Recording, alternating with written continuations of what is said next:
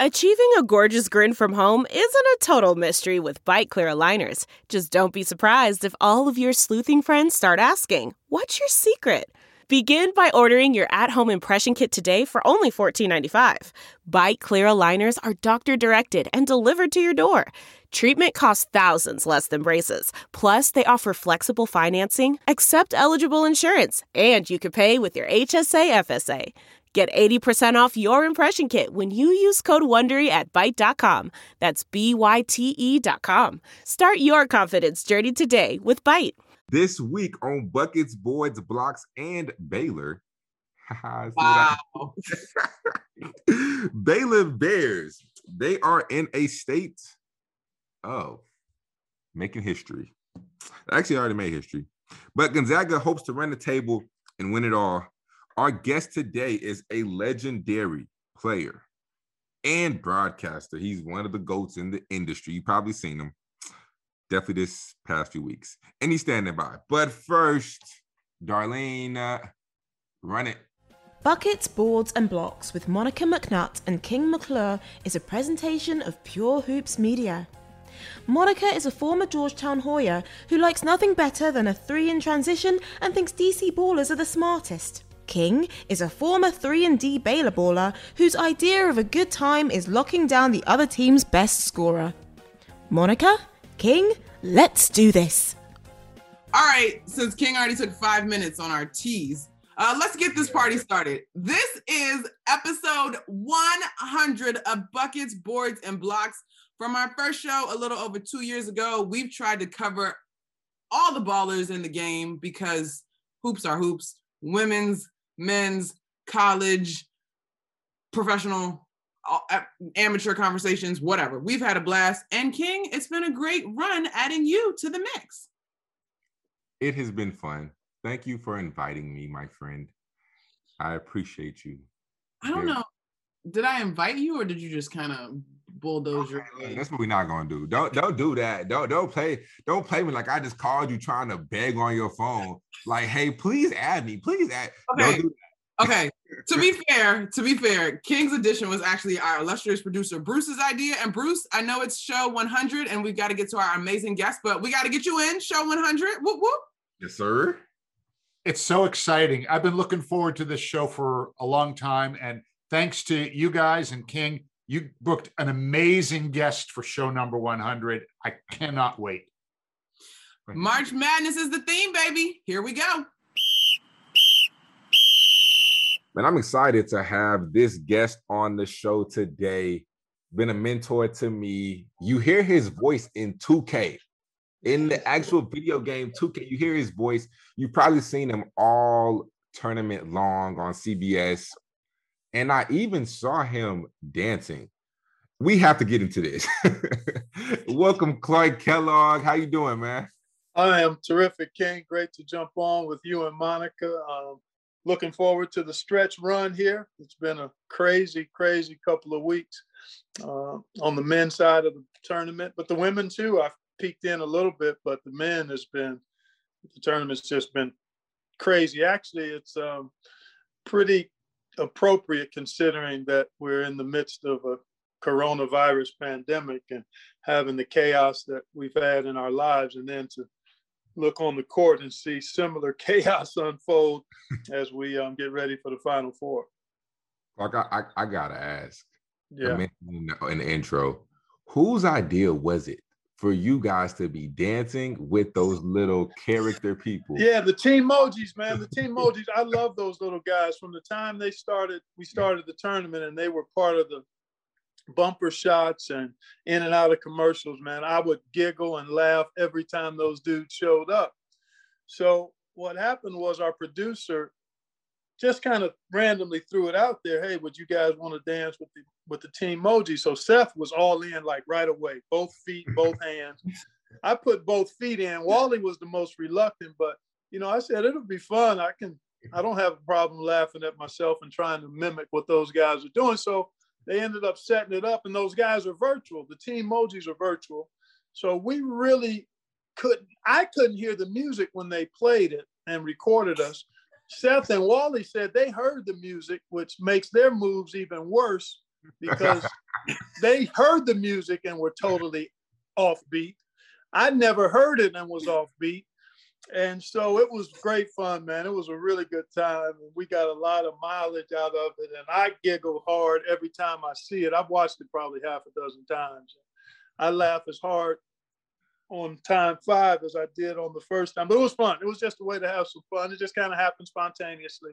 And anytime you can create a moment that you can remember and laugh about, that's a good thing. But you know what, Clark? It's funny you said that because I chuckled at it, and I can't wait to tease Wally about it the next time I see him in person at MSG. But you guys have had a bunch of those moments over the course of tournament coverage. I thought Seth's cards that he had in like week 1 about who is qualified to actually win what we've seen and his terrible Vanna White job. But I thought that was a memorable. And then I love you. You were all in on the Timmy mustache too. Oh, yeah. And Greg Gumbel. Oh, yeah. Wanted no Oh, yeah. No, I love to laugh and be silly.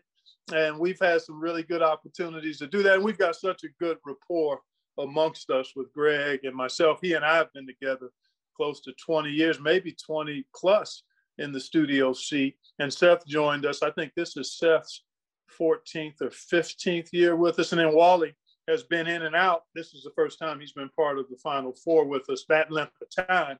He's filled in for Kenny or Charles in the past. So great rapport. We love what we do. We love what we get to do, and we like who we get to do it with. And hopefully that comes across. It definitely comes across. It definitely comes across. Let's get into a little bit of hoops talk. Yeah, I got a lot of questions. You know, we're at CBS, so I want to hear your point of view on a few things. First, this UCLA team, Clark, is it real or is this just a fluke? No, it's not. I'm sorry.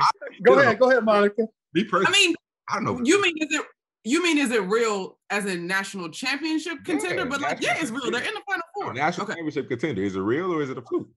Well, I think it's a fluke for anybody who has to play Gonzaga.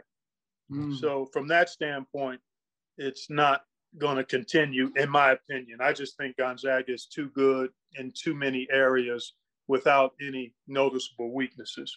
That said, UCLA has been terrific in managing the game and taking advantage of mismatches on the wings where the 3 Js are hard to guard. Jaime Jaquez, Jules Bernard, and Johnny Juzang. And Tiger Campbell has been terrific. And they've taken care of the ball. I don't know how many turnovers they had in the game against Michigan, but I know going into that game, in the 3 prior games, they had only had, I think, 20 turnovers. So the fact that they have handled the ball and managed the game as well as they have, and they're tough-minded and tough defensively, I just think Gonzaga poses too many problems. Size on the perimeter, size and Timmy up front. All of that, I think, will eventually lead to Gonzaga getting to Monday night. But I've been very impressed with UCLA. They have maxed out what they do. They had 7 versus Michigan, but Michigan had 14. I was just there you go yesterday because they have actually, it was really eerie, Clark, because I was preparing for Around the Horn yesterday, and they've allowed until the Abilene Christian game, or actually through their run, Abilene Christian shot, I believe, 29% from the field. Michigan shot 39%. But other than that, they let teams shoot like 40 plus, 42. Michigan State was at 47, but they turn you over. For the most part, other than Abilene Christian, they have been out-rebounded too.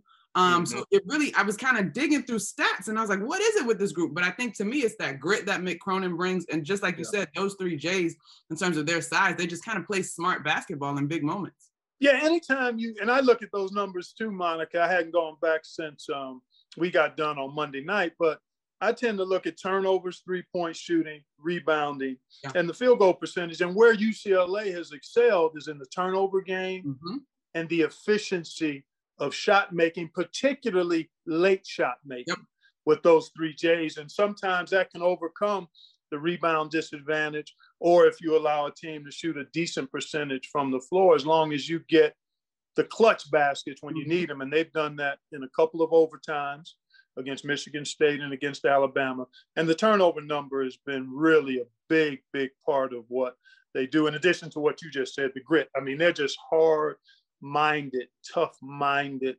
resilient, confident guys. And I think you attribute a lot of that to the kids, but certainly to Mick Cronin and his staff. Okay, is it fair? Because UCLA technically is a blue blood in brand. They haven't necessarily had that level of success recently. But are you comfortable calling them the Cinderella of this dance? Sure. Yeah, they're a double-digit seed. They came in. They had to start in the first four. Second team since we've had the first four to go first four. Clearly, you look at the other seeds. You've got two ones and a 2. So UCLA has a double-digit seed, even though the pedigree and championship history is at the very top of the game. This current UCLA team is clearly the Cinderella. So is it also fair to say that this might be Gonzaga's toughest challenge? Because when you look at it, their toughest challenge so far was against Oklahoma. So do you think that this game will be the hardest for the Zags, or what's your thoughts on that? No, a lot of people thought USC would be the hardest, and I couldn't quite see it. I thought they could possibly bother Timmy a little bit up front, but the rest of that unit, man, is just, they share it, they shoot it, they don't turn it over much, they turn you over. And this is the best defensive team I think Mark Few has had. Yeah. I've seen them turn it up a couple of times to real heat defensively. And that is what separates them, and that's what makes it hard for anybody else they face. They just have matchup advantages, and they're as good defensively as the other teams, I think, and offensively, they're a step and a half above everybody else. So we got to take it to the other side of the bracket. Yeah, I figured you would get there at some point. Yeah, you already know. We have to take it to my squad, Baylor and Houston, 2 Texas. Yeah. Shout out Texas basketball. People really don't. We produce hoopers. Potentially maybe the best hoopers. Relax. Get to the question. Because you knew where I was going with that too, because you know it's true. Anyways, Baylor versus Houston. What are you looking for, Clark? You know, I love the quartet of Baylor guards. I think they're as good as any we've seen in college basketball as a collective in the last 15 years or so. I mean, Davion Mitchell, Jared Butler, Maceo Teague, Adam Flagler. They do it at both ends. They can beat you off the drive, off the catch and shoot, off the dribble shoot. Excellent defensively. The one thing that gives me just a bit of pause is the front line hasn't been as productive offensively as I think it will need to be in this game against Houston, particularly on the glass. But I think they have to score the ball some against Houston. This Houston team has that grit that Monica just talked about in referencing UCLA. Houston has that in spades. They're relentless, the very best offensive rebounding team remaining in the field, and they get extra shots because of that. And if you can't handle that side of the game, you're putting yourself at a disadvantage. So that's what I'm looking at. The guards can play with Houston's guards, although Grimes has been really terrific. Sasser has been a little up and down, but Dejan Giroux has been as good as Tiger Campbell, I think, at controlling pace and making key plays and defending at a high level. So it's a tough challenge for the Bears, but if the front line can produce a little better than what they've shown, then I like those guards to be able to find a way to get them to the finish line. But it's going to be that and the rebounding story. I mean, you got to somehow keep the offensive rebounding numbers down for Houston. 10, 15% below what they normally do. You're not going to keep them off the glass, but you can't let them get 15, 16, 17 offensive rebounds. Yeah, I agree 110% because I actually went to a Kelvin Sampson practice because, you know, I'm used to playing Coach Drew. I went to Kelvin Sampson practice. Yo, when I tell you those dudes were really wrestling and like tackling each other, Coach Sampson just sitting there like, yep, I like this. This is what I like. He coaches it. He coaches it. They measure it. They chart it. They reward it. It is a high priority item for that team as part of its culture. And every team has 2 or 3 things that they really try to do as a program. That is 1 and 1A for Kelvin Sampson, is to get to that offensive glass. And you see it paying dividends by how those kids do it. I mean, there's not a team in the country that offensive rebounds like they do. Yeah. For sure. Wow. Wow. Wrestling in practice. That's hilarious. All right, though, Clark, I guess we were, this time last year, obviously we were all grappling with the news that there would be no tournament, among other things that drastically changed our lives. But what do you think has been the most surprising thing about this tournament? It doesn't necessarily have to be a negative thing, but something that you will stand out from this tournament for you. Monica, just the fact that we're able to have it and be able to get through relatively unscathed. I mean, we know VCU had an issue with a positive test and wasn't able to play its game against Oregon, but other than that, there have not been any other hiccups as far as the games. And that is remarkable. We had the one episode with the officials, a handful of officials, I think it ended up being 6, that ended up having to leave before the tournament started because of a positive COVID test and contact tracing. But that, to me, is probably the most remarkable thing, is that the season has gone through with all the pivots and pauses that we had. Still about 80+ % of the games got played. And you look at the tournament, we're at 3 games left out of 67. 1 didn't get played. So that's well above 95%. So that to me probably stands out more than anything, just that we've been able to navigate it and get it in with all of the protocols and differences in how we cover it and that type of stuff. So that stands out significantly to me. I mean, in a year where I agree with you. I mean, the crazy year that we've had and to finally be at the championship, I mean, it's honestly incredible to see, in a year with Corona. Yeah. But then, on the flip side, Kim Mulkey makes a statement that says, for people. That makes a statement that says we should basically just play the Final Four and not test the players. I want to ask both of you guys, what are your thoughts on what she said? Well, I'm leaning more towards what the science says and being prudent in the midst of what we know about coronavirus and COVID-19 and 500,000 deaths. I know that's a significant number, even though it's not a huge percentage when you look at the world's population or even the country's population, but nonetheless, that's an astronomical number of deaths due to a virus. So I can't quite ride with Coach Mulkey on that. We're headed in the right direction, but we're by no means in the clear. And I still think adhering to all of the CDC protocols is prudent and what we need to be doing to get to the other side of this. I will say that is big Texas energy in terms of the decision your governor has made, the decision. It just reflects all the decisions being made in Texas. I'm glad that the decision is not up to her, and I'll leave it at that. There you go. Well said, Monica. But listen. Let's just play devil's advocate, because I agree with both of you. That I don't. We need to play devil's advocate. This is not that conversation. But here's my question for you though.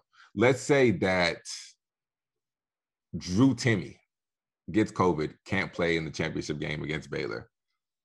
Fans are going to be absolutely super upset, and I think that it is what it is. Like, yeah, that's fine. We don't want to affect anybody else. But fans in America are going to be very, very upset.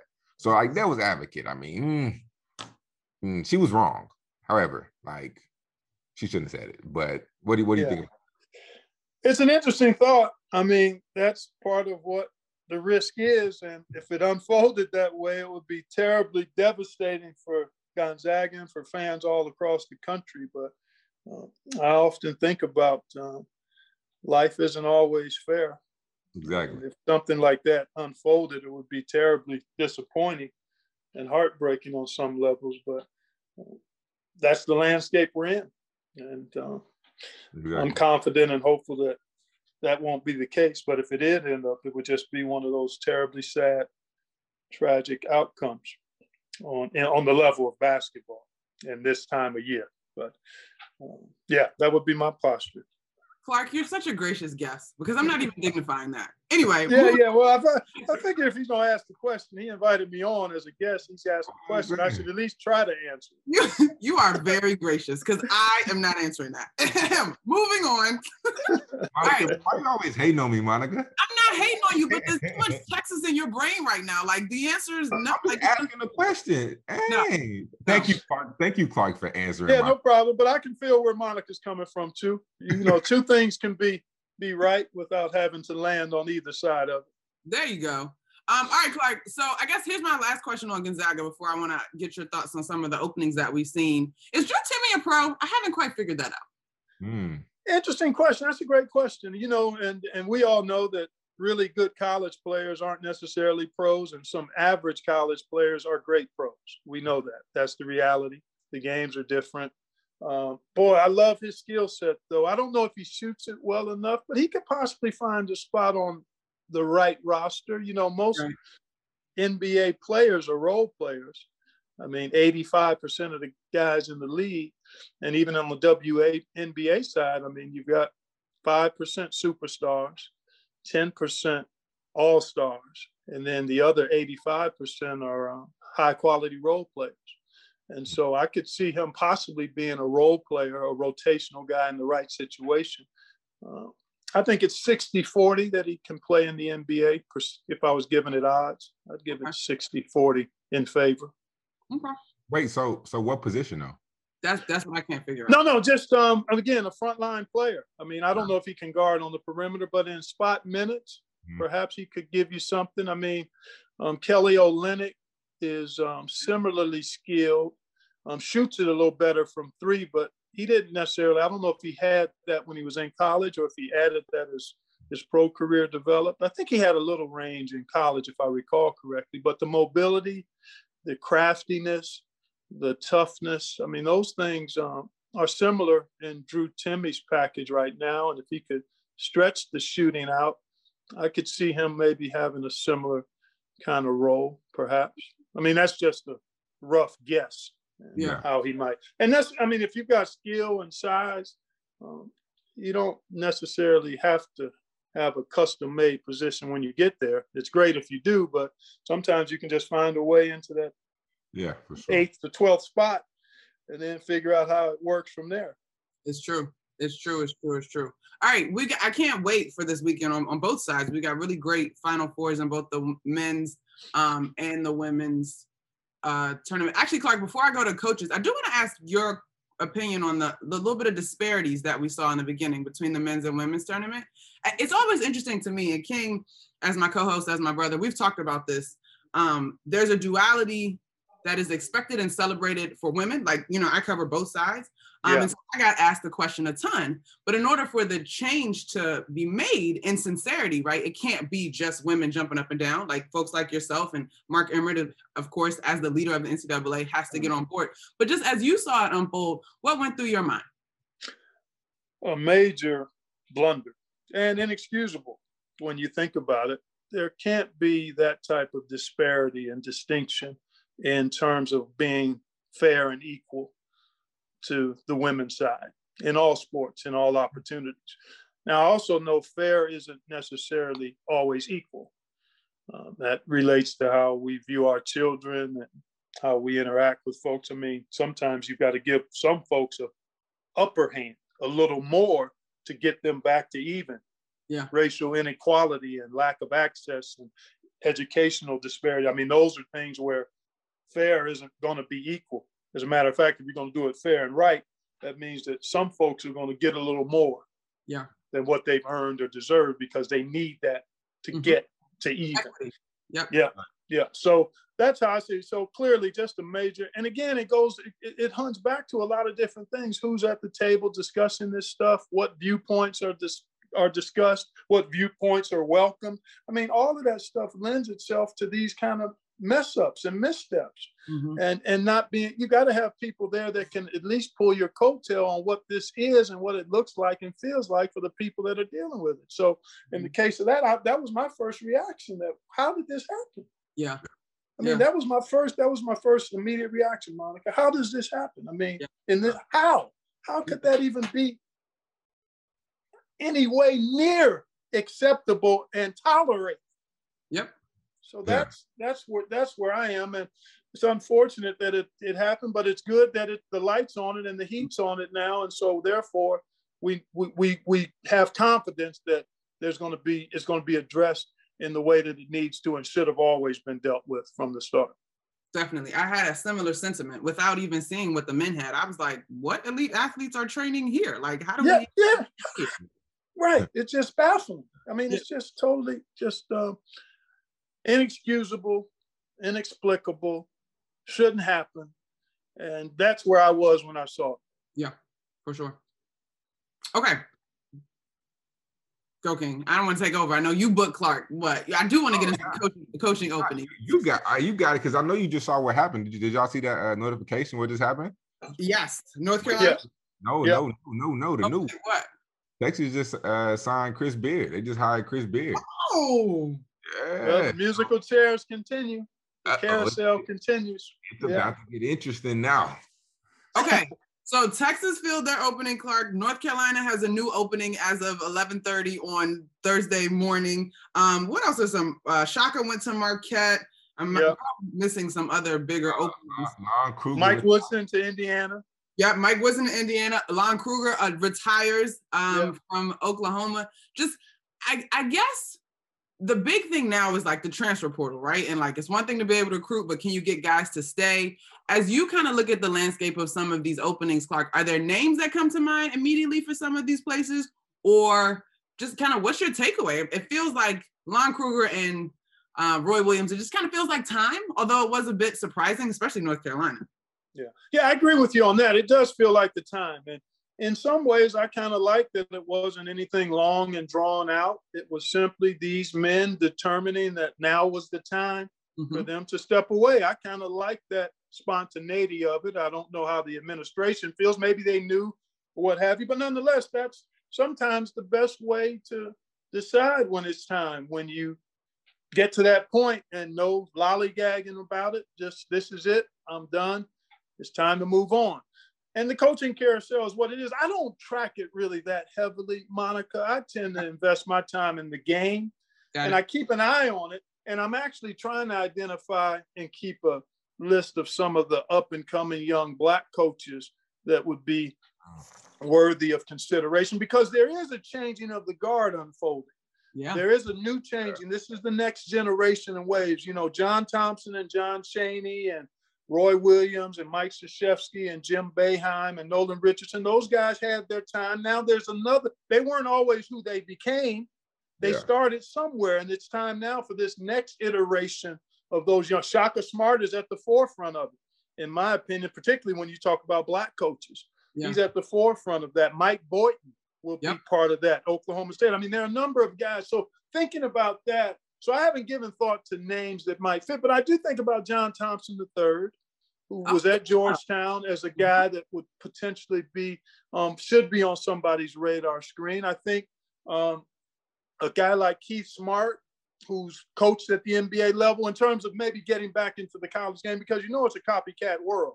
Yeah. So whenever you start to see a former NBA player have success in college, then athletic administrators, athletic directors will start thinking about, is that the way we should go? Is there somebody that fits that? So, I mean, again, change is inevitable, and the landscape is shifting. This whole transfer thing is a huge component, though, Monica and King, as far as what things look like as you build a program, as you sustain a program, because those players are now empowered to try to find the best fit on the rebound if the first one didn't work. Yeah. And so that's a real interesting and challenging dynamic. I like the empowerment of the players there to actually be in a position where they don't have to sacrifice a season if fit, for whatever reason, isn't what they thought it would be at one place. But I do know it changes and makes it a little more difficult for coaches and programs to sustain continuity and consistency. So that'll be a huge piece of the puzzle for coaches and their staffs. Yeah. How do you target the transfer piece? I'm really glad you mentioned the copycat piece, Clark, because I was going to ask you, how much has Juwan Howard sort of changed the game? And shout out to Patrick Ewing, you know what I'm saying? We sure. Yeah. But I do wonder, like, Juwan was if they had gotten to the Final Four, I believe my research notes I had the other day, he would have been one of 3 coaches to get to the Final Four in his first season as a number 1 seed. So like what he's doing, Juwan is a unicorn. Like it ain't that just no copycat, go get you a Juwan. It's not that simple. No, exactly. But you make very valid points, but you know how people tend to look at it. Yeah. We tend to always react to the exceptions and to the extremes, right? We don't really look at the fact that success is not instant. Fame might be, or notoriety might come quickly, but success takes a long time usually. And there's work involved, and there's a number of dynamics. But you're right. I think it just raises the antenna for folks. I mean, you've got Jerry Stackhouse at Vanderbilt. I think he's going to eventually get it going. You've got Penny at Memphis. You've got a number of former NBA guys that are in the college game as coaches and relatively young with some runway in front of them to prove that this can happen. And they have different backgrounds and experiences as coaches, but I think Juwan certainly raises everybody's attention to the fact that it's I mean, he got a PhD plus though, being where he was in his NBA career down there in Miami now. It's true. Yeah. It's true. So, and I always shout out Phil Martelli on his bench. He was like one of the first like big time coaches that I interviewed, and he was so nice to me. And he's just great. He's a great basketball guy and a really good guy too. So that all of that makes a difference. But yeah, it's interesting as we kind of transition to this next phase of outstanding coaches and some of the icons moving aside, and who are those young up and comers, who are those middle-aged guys that are, I mean, you got your Chris Beards and the guys of that ilk that are Porter Moser, that are clearly outstanding and will be in the forefront for several years. So yeah, it's we're in transition in a lot of ways. So you actually mentioned Porter Moser, and I know the Indiana job is off the table. And beyond the answer, Clark, being that he should follow his heart, if you were Porter Moser, as hot as he is and in demand as he is, would you look for a Power 5 job? I think the benefit to the Power 5 is the multiple tournament bids. Okay. When you're in a conference that typically only has maybe 1 at most 2 bids, that creates a lot of pressure to have to win your conference tournament. Yeah. And so I think that part of it would have to be appealing, to be in a conference where you know you can play for a conference championship, hopefully, but also have a better shot at getting to the tournament. That said, fit is really important. Fit is really important, Monica, as a player, as a coach, as a broadcaster. I mean, you need talent and skill and competence, but fit is oftentimes worth more than what you think might be greener grass. And so I think you just have to be careful.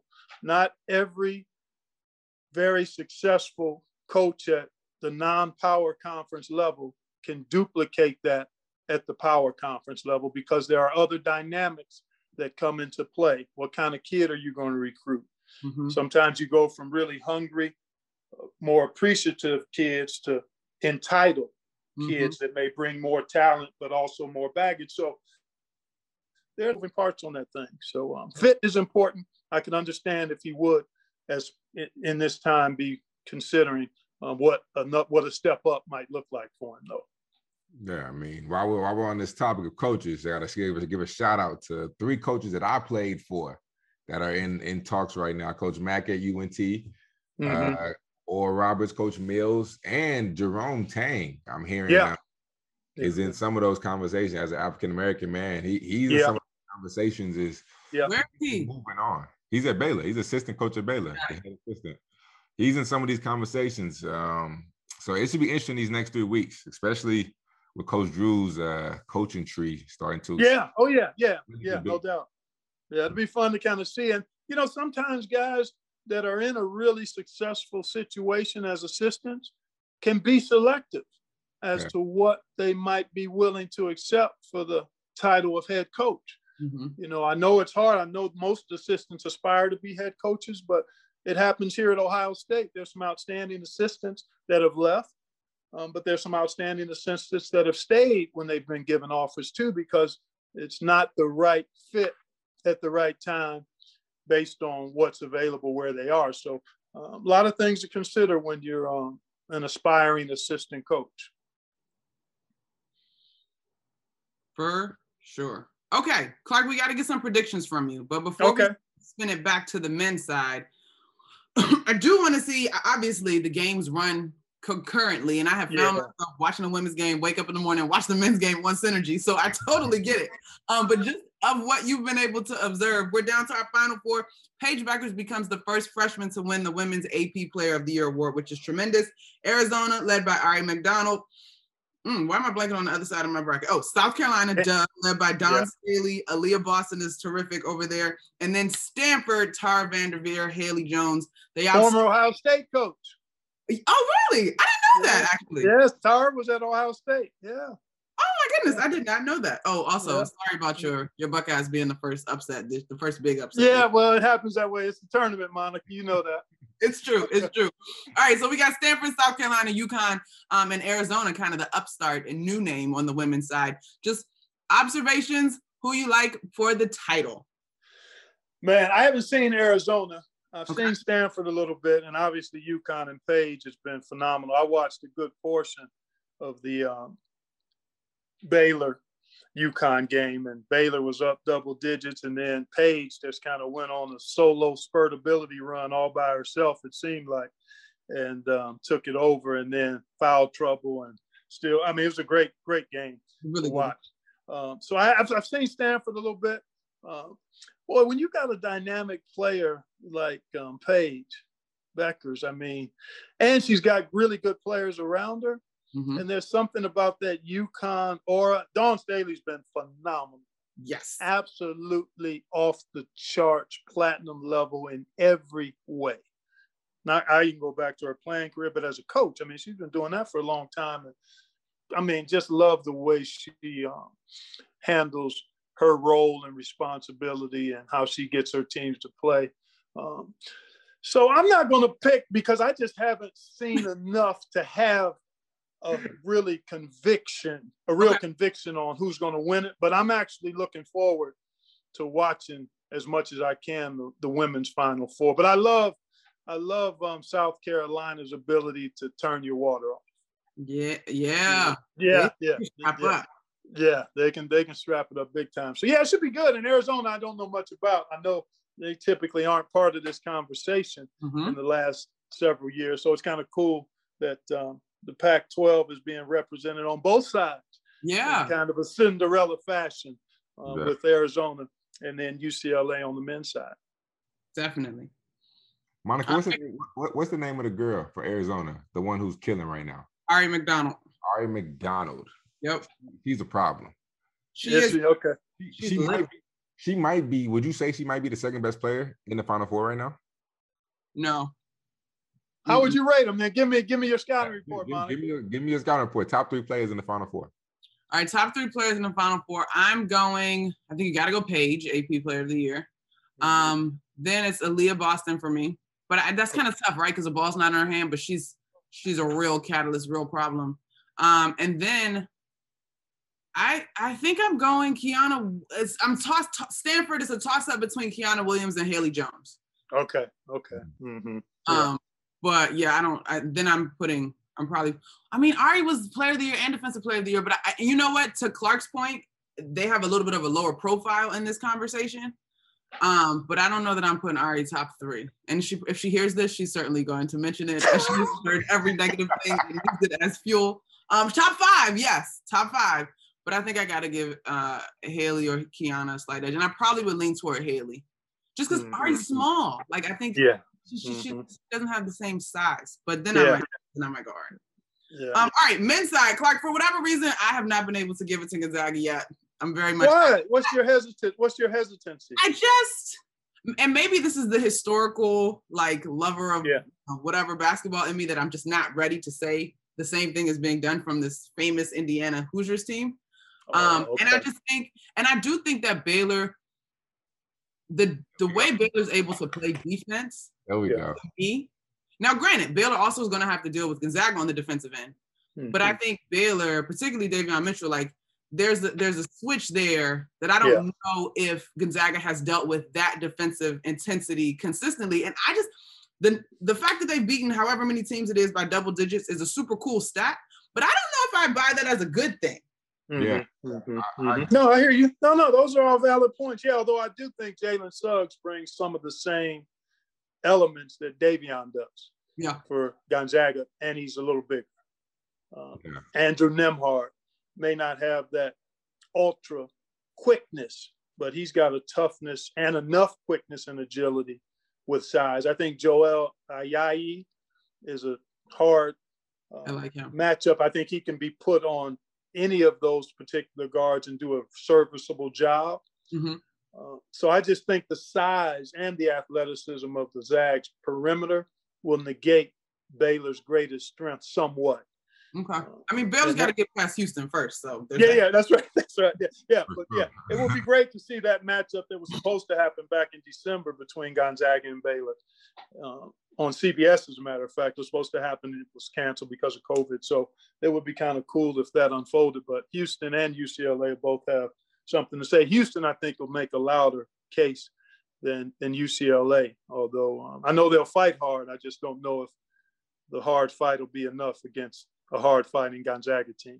Listen, I know sports gambling and all that is becoming a thing. If you have any hope in UCLA, you should probably lay the numbers, because if they manage to make this thing a rock fight, a 70-point game, that would be insane.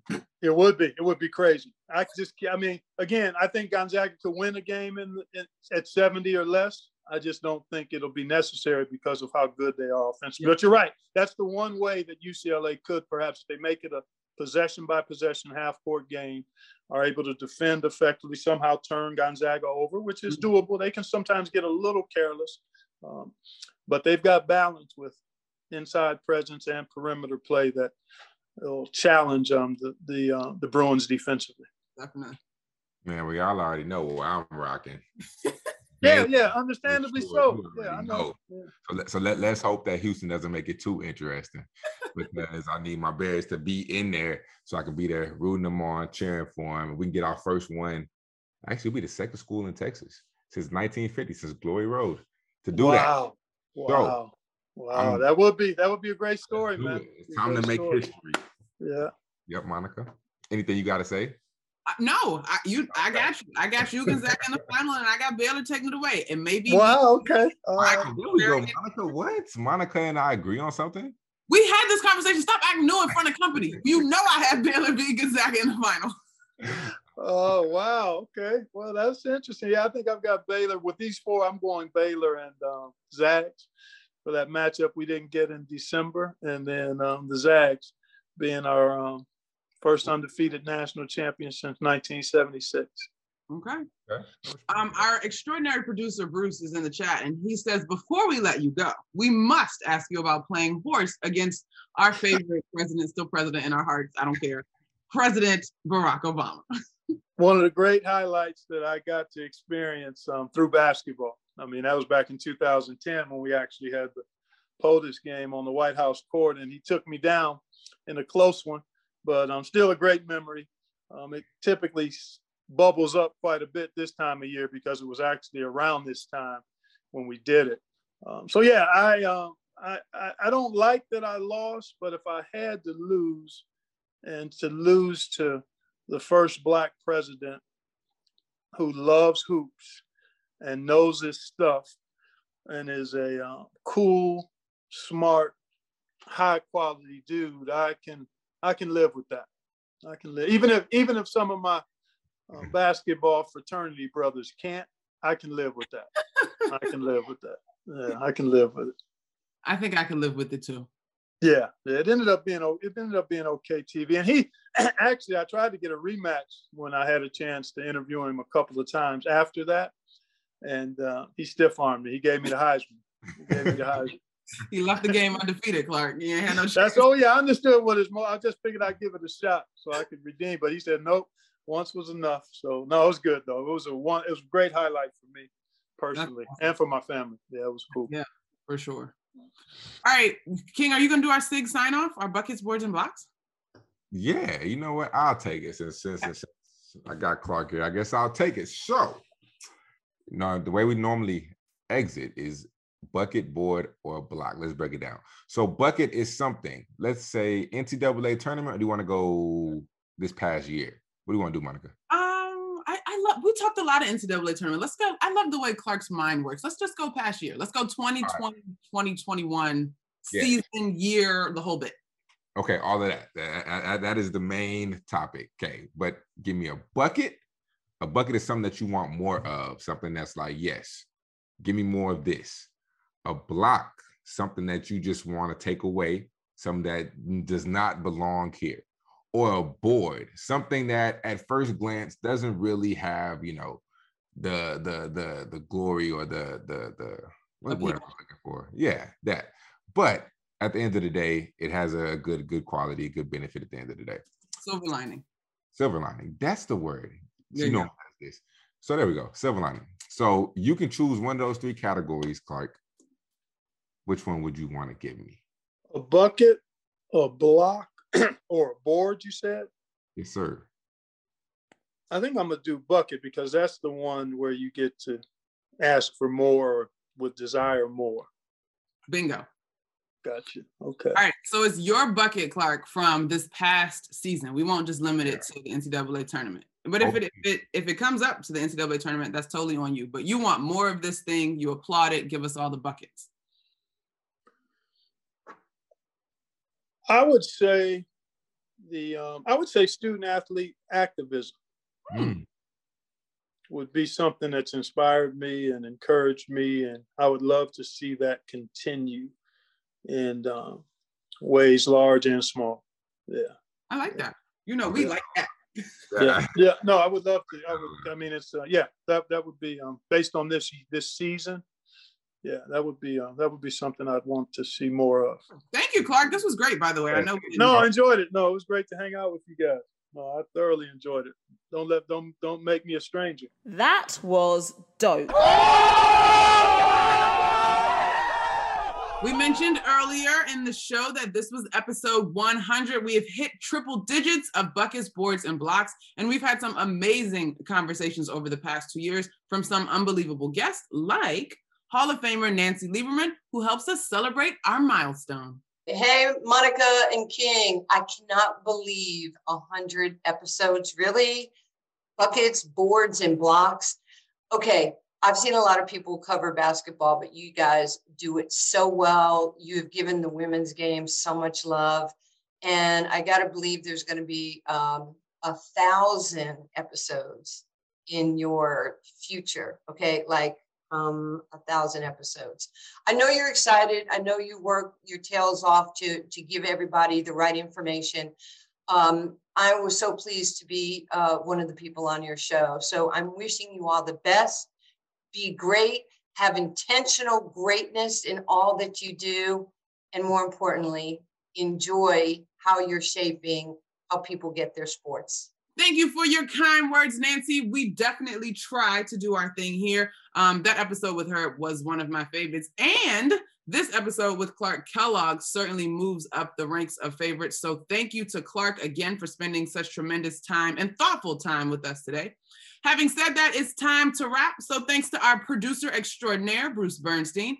We literally would not have gotten to this point without him. Thank you to our excellent editor, Kristen Woolley. Please check out our other Pure Hoops Media shows. Mike Wise each Monday, Full Court on Tuesday, Catch and Shoot 2.0 on Wednesday, Buckets, Boards, and Blocks on Thursday, and the Pure Hoops podcast on Friday. All right, let's go. Time to stick the landing. This is the year we put an end to the pandemic, but we're not there yet. So protect yourself and others by wearing a mask, washing your hands, keeping your distance, and being considerate. Also, get the vaccine. It's out there. It's available. Smart move. We also need to thank the nurses, the doctors, anybody on the front lines if you know one. Hey, so until next week, when Baylor, Sick 'em Bears, hopefully wins the championship and raises the trophy. Monica, here's the alley-oop. Enjoy your hoops. Boom. Buckets, Boards and Blocks with Monica McNutt and King McClure is a presentation of Pure Hoops Media.